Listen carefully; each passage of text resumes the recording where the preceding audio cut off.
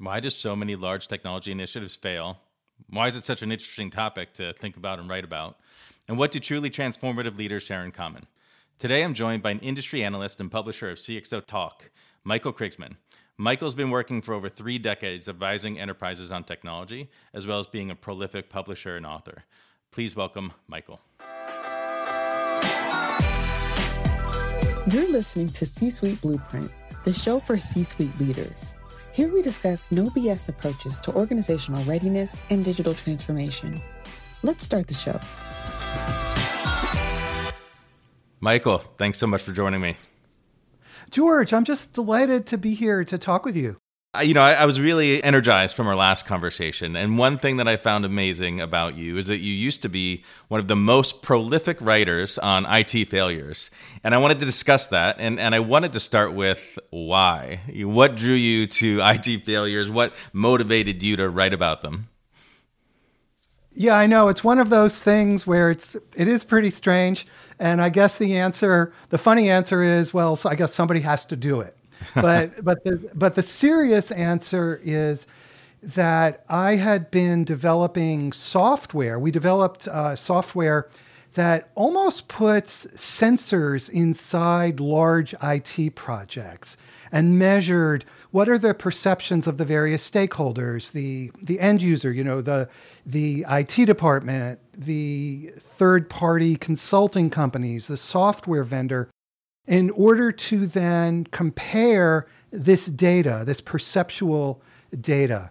And I thought, I need to write about this and I should start blogging to build myself up a name. And one thing leads to another. And I found out that there are not many people who want to take on this difficult challenge. And this is like 10, 15 years ago. This is going back a while now. And there weren't many people who wanted to take on that challenge. And as I learned more and more about it, I realized this is extremely rich. It's extremely important. And somebody needs to talk truth to power about this subject. And so, it's like anything else. You start, you continue, and then you kind of get into it more. Yeah, just a burden that you had to carry. It's scary when you see how much money is thrown at these failed IT initiatives and also all the lives that are impacted. I mean, how many people are going into these initiatives day after day, stressed, miserable, teams that are infighting. I'm curious, what commonalities did you see across these failures, things that we can learn from big picture to improve in the future? Well, I think the most important thing, first off, you just mentioned, is that when there is an IT project that goes bad or an IT project that goes well, it has an impact on real people. And for example, I studied several projects where there were payroll failures. And in one organization, they had to bring in armed guards on payroll day because there was just such pandemonium because people weren't getting their checks. Wow. These are real, and the impact on people, on employees and customers is genuine. The common thread I find quite fascinating, which is in general, it's not the technology that goes bad. Sometimes it is, there's a bug or there's a flaw in the software, but more likely there are issues around communication. The expectations of the end users are not being matched by what IT is delivering. This is a perennial problem. It goes back probably, I suppose, since the beginning of computing, and it's still an issue today. Today, I think CIOs are more sophisticated about it and more careful to engage stakeholders. And I think you have fewer of these very large projects where IT does the work, then throws it over the fence to the user in traditional waterfall manner. But it's not the technology; it's the people issues. Every single time we have to remember that humans are at the center of this. Poking into something you just said is that, maybe it's a little bit better now. And for sure, the waterfall initiatives being not as prevalent. We're kind of more all in this mess together when we're working on these initiatives. But the same communication problems still seem to be there so often. We just don't learn from the past. Do you think that we're learning more from the past? Do you think that we're getting better? The real issue is communication among people is hard. We have incomplete information, even when we have the best of intentions, when everybody has the best of intentions, which I know with Intevity and your case, that's of course true. And one hopes it's, universally true across the board. I'm not sure that it is, but those would be the outliers. More typically, there are different groups of people that have different goals, different agendas, different sets of compensation metrics and outcomes that they're trying to achieve. It's hard to hire people, which means sometimes you can get folks who are not as experienced, who just may make mistakes, or, if we don't do this step, everything's fine. Everything's gonna be good, and then everything is fine up until the point you go live and you realize, oh, it's not. So the answer to your question is, have we learned? I think for people of good intentions, we're always trying to learn, but we're still human and things happen. Baggage gets built up. It always feels like people want to reinvent the wheel too, and they're looking for a quick fix rather than the core human communication, relationships. I mean, goes back to the dawn of time. It has nothing to do with computing, right? This is just, how do you manage a relationship? And relationships are hard. Oh, the old project management saying, there's never enough money to do it right the first time, but there's always the time in the budget to fix it. I'm always inspired by our clients. One of our clients is Sazerac. They're a large bevel company, but they're older than our government. They've been one of the longest running companies in the country. And what I find interesting about them is they get that, right? They operate on, like a 40-year roadmap or something crazy. It's baffling to think about. But when they're willing to put in the time to do something right, that's when you get delicious bourbon, or that's when you get great software. But if you try to rush it, no matter what secrets you try to use, it always doesn't come out tasting as delicious, it seems. I've interviewed on CXO Talk a number of companies that are more than 100 years old. For example, this coming Friday, I'm interviewing the CEO of McGraw-Hill. The book, publishing and education, they've been around for more than 100 years. And what always strikes me is the fact that these companies are always reinventing themselves over time. And that means having a longer time horizon that goes beyond just the current quarter. Because otherwise they wouldn't exist. They would have gone out of business as technology changes, as culture changes, and so forth. And I've interviewed many of these companies, so there's quite a lot of them out there. And it does require a deep understanding both of our present customer today, of our business, and where we as a business may be disrupted so that we can make the changes proactively ourselves. What a great point in there is the thinking beyond the quarter. And it's funny that these longer running companies, they probably just naturally fall into that because the scale that they've been operating on for so long. But I tell you, there's so many companies that we've worked with, and their challenge is, and they know it too, which is the tough part, is their budgets fall on a fiscal year. So all their initiatives, it's all within the span of 1 year. But they know that they have initiatives that should be thought of larger. It should be thought of not as a project, but a product internally, or just some larger initiative. But they just can't seem to break out of that annual fiscal year budgeting, and then that really hurts them. It's interesting that the longer running companies kind of have a leg up on that a little bit. When we talk about transformation, when we talk about digital transformation, it's very easy and tempting to think about technology fixes. Oh, we'll put our website online, we'll be e-commerce, and that's our digital transformation. When the reality is that we need to also be thinking about our operations. For example, you just mentioned this budgeting and expenditure and revenue cycle. Well, how do we compensate our salespeople? Do we compensate our salespeople in a way that aligns their actions, activities, and compensation to what we're trying to achieve through our transformation? So you can't just look at one piece. There is no magic bullet when it comes to change.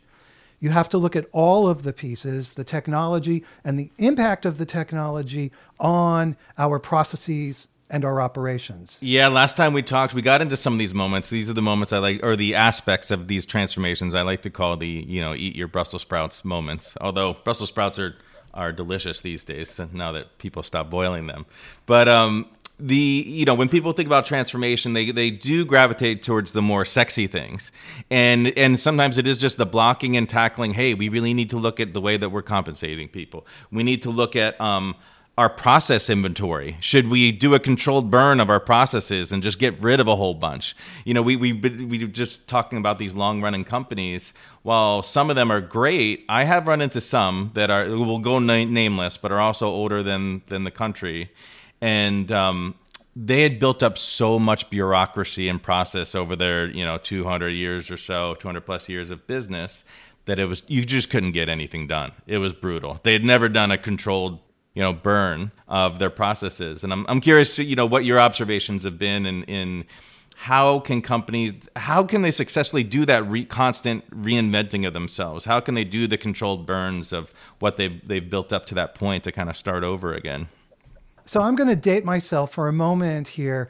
If we think back to the heydays of ERP with SAP, for example, those companies who I'll put merely in quotes, who merely implemented an ERP system and replicated their existing processes were kind of wasting their money to a certain extent because they were just simply driving for efficiency without taking advantage of the real opportunity of a software system, which is to help you change what you're doing, to improve what you're doing.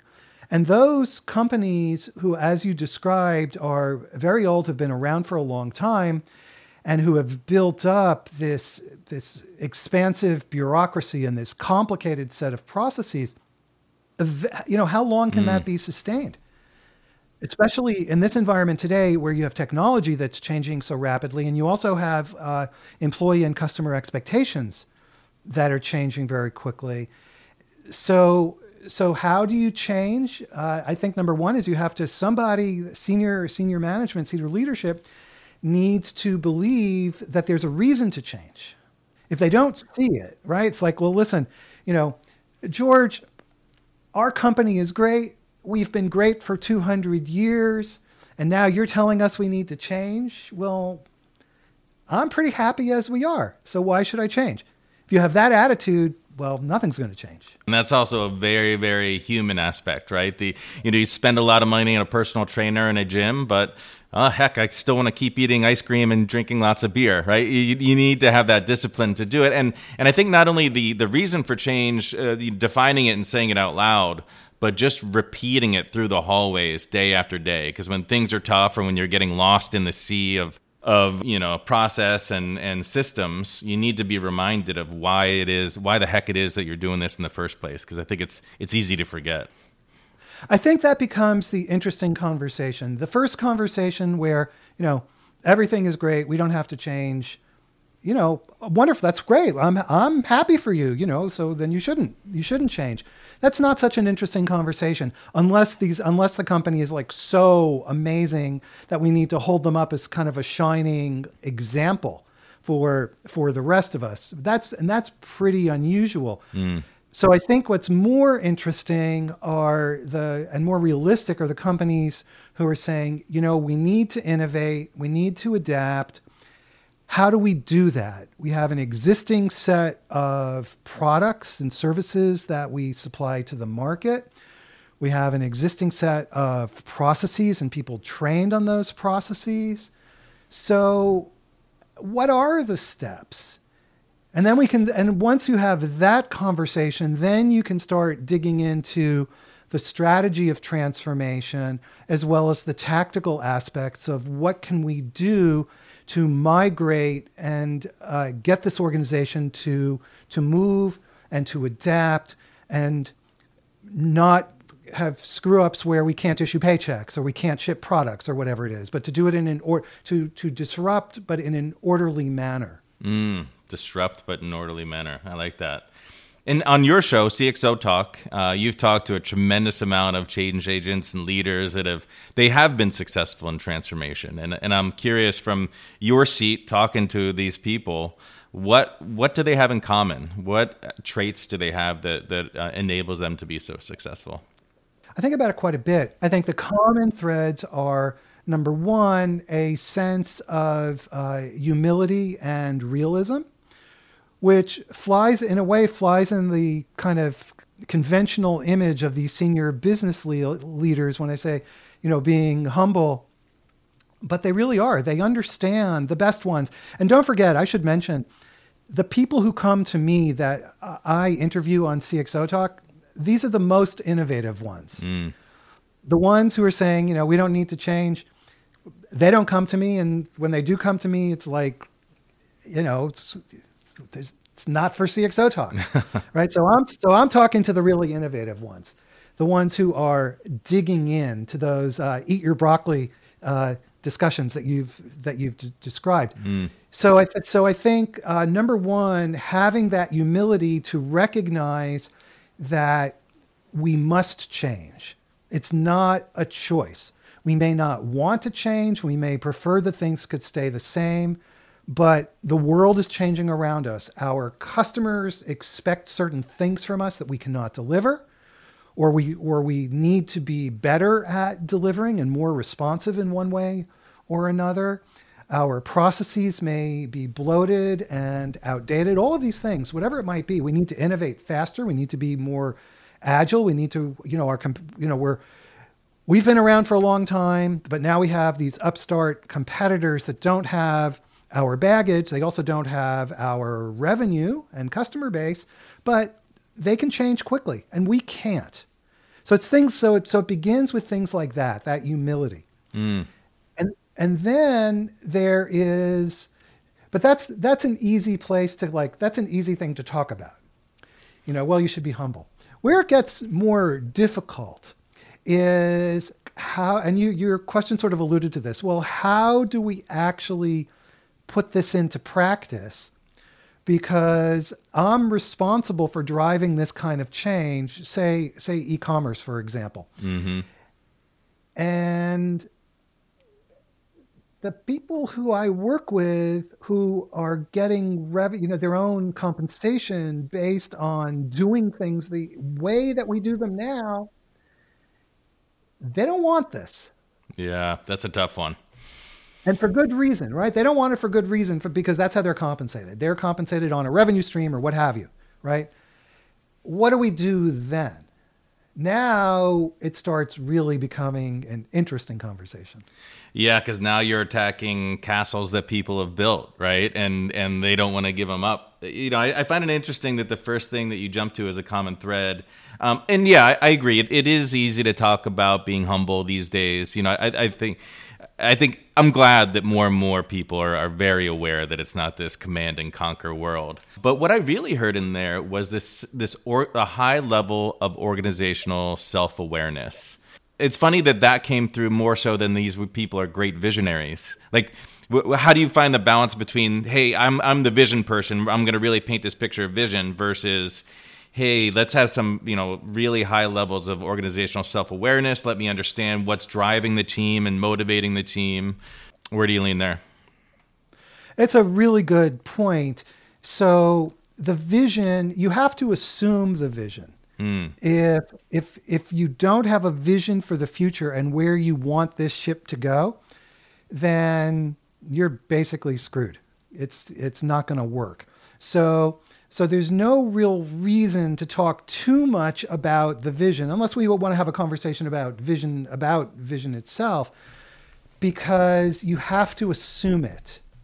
But if you're talking about from an operations standpoint, meaning getting it done, these people definitely have uniformly a high degree of organizational self-awareness, to use your term.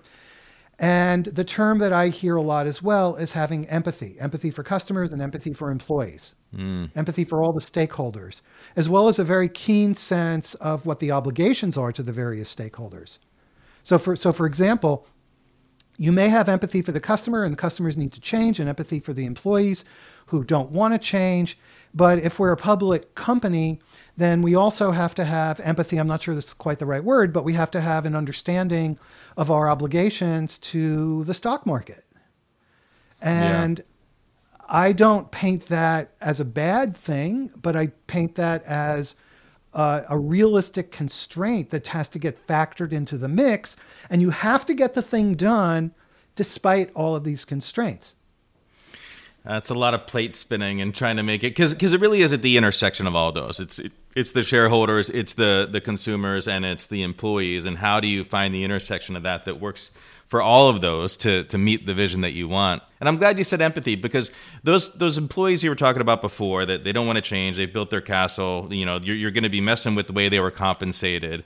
I think if you truly do have empathy for them, you want to make it very clear what their new home is going to look like, right, in the organization. What's that going to, and with utmost clarity, what exactly is that going to look like? And to me, that's the type of vision I think that is important. I think a lot of people, when they think vision, they can think, the big idea stuff, right? This is, we're going to do a moonshot and here's what that looks like. But it's also, to me, where I find organizations are successful is if they can paint the vision of what does it look like on day one, and what does it look like for the year or two after day one of this new transformation as we're going through it, and where are all your homes in it? I don't know if you've had similar observations.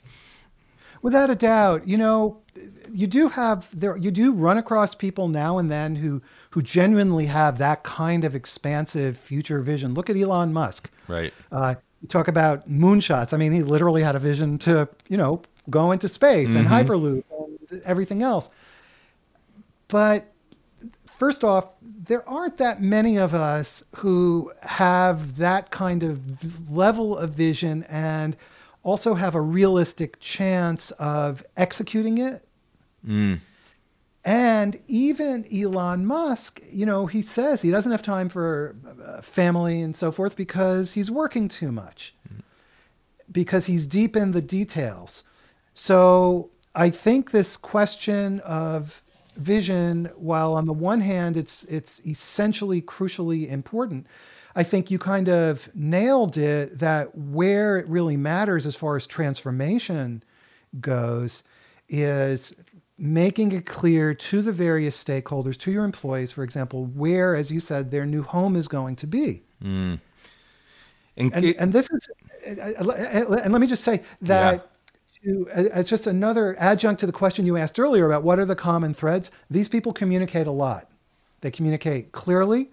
They communicate consistently. They put the message out there, and they work with people so that to try to avoid surprises. But its communication is another essential aspect of this stool. I love that. I think it was Alan Mulally that said, being unclear is being unkind. And that's where it really started to resonate with me, that, how important that is. Because if you are going to be empathetic, and our whole mantra is being human first, and if you really want to do that, then you really need to be clear and communicate. And I'll be open right here. I've had my own challenges internally in my own company where people have told me that we're not communicating enough. We did an episode on internal communications with the head, someone who ran internal communications at Foundation Medicine, Allison Drakeford. She was great. We actually had an internal communication failure while one of my employees was listening to that podcast where we were talking about and so they dinged me on it. They're like, hey, you're talking about this on your podcast, and we're not even always being that great at communicating internally. And it is tough. I think what happens as an executive is you have a lot of thoughts in your head, and you can't always put a line on how many of those thoughts happen in your head versus how many you've said out loud, and how many times you've said them out loud to the team to make sure that they truly understand it. Well, the thing is, with the takeaway that I got from that story, the most important thing, actually, it's not the fact that more communication was needed, because actually more communication most of the time is almost always needed. that's the nature of it. You just can't repeat it, the message with clarity more than possible. I mean, you just have to keep doing it. But the lesson that I took away from that is the folks inside your company felt comfortable enough coming to you and telling you that, and you obviously took it in the right spirit, as opposed to being defensive and saying, well, no, I told you to do this, so you need to do this, this, this, and this, and don't bother me, which happens a lot with business leadership, business management. And so that, to me, is the most important takeaway right there, is that the culture of the company is obviously one that is open. Perfection is not attainable. It doesn't happen. But having the right type of culture of communication and openness where people can speak their mind, that's a real achievement. And that's really, really important. Back to the humility. And I do love a reminder that you know, nothing's perfect. And when we look at these large scale software initiatives or transformation efforts, they definitely won't be perfect, right? I think it's all about smoothing out the amplitude of the mistakes, you know, making sure that things don't linger too long, you know, accepting that it won't be perfect, but then changing and adapting as you go. Michael, I really enjoyed this conversation. I always like to finish with a fun item, which is, and especially with all of your many years of expertise and the many interviews that you've done, what's the best advice that you've received? The best advice I have received, just keep going. Just be persistent. The advice, you know, it's funny. You read this advice, people say, well, follow your passion. I'm not sure that that's great advice in general.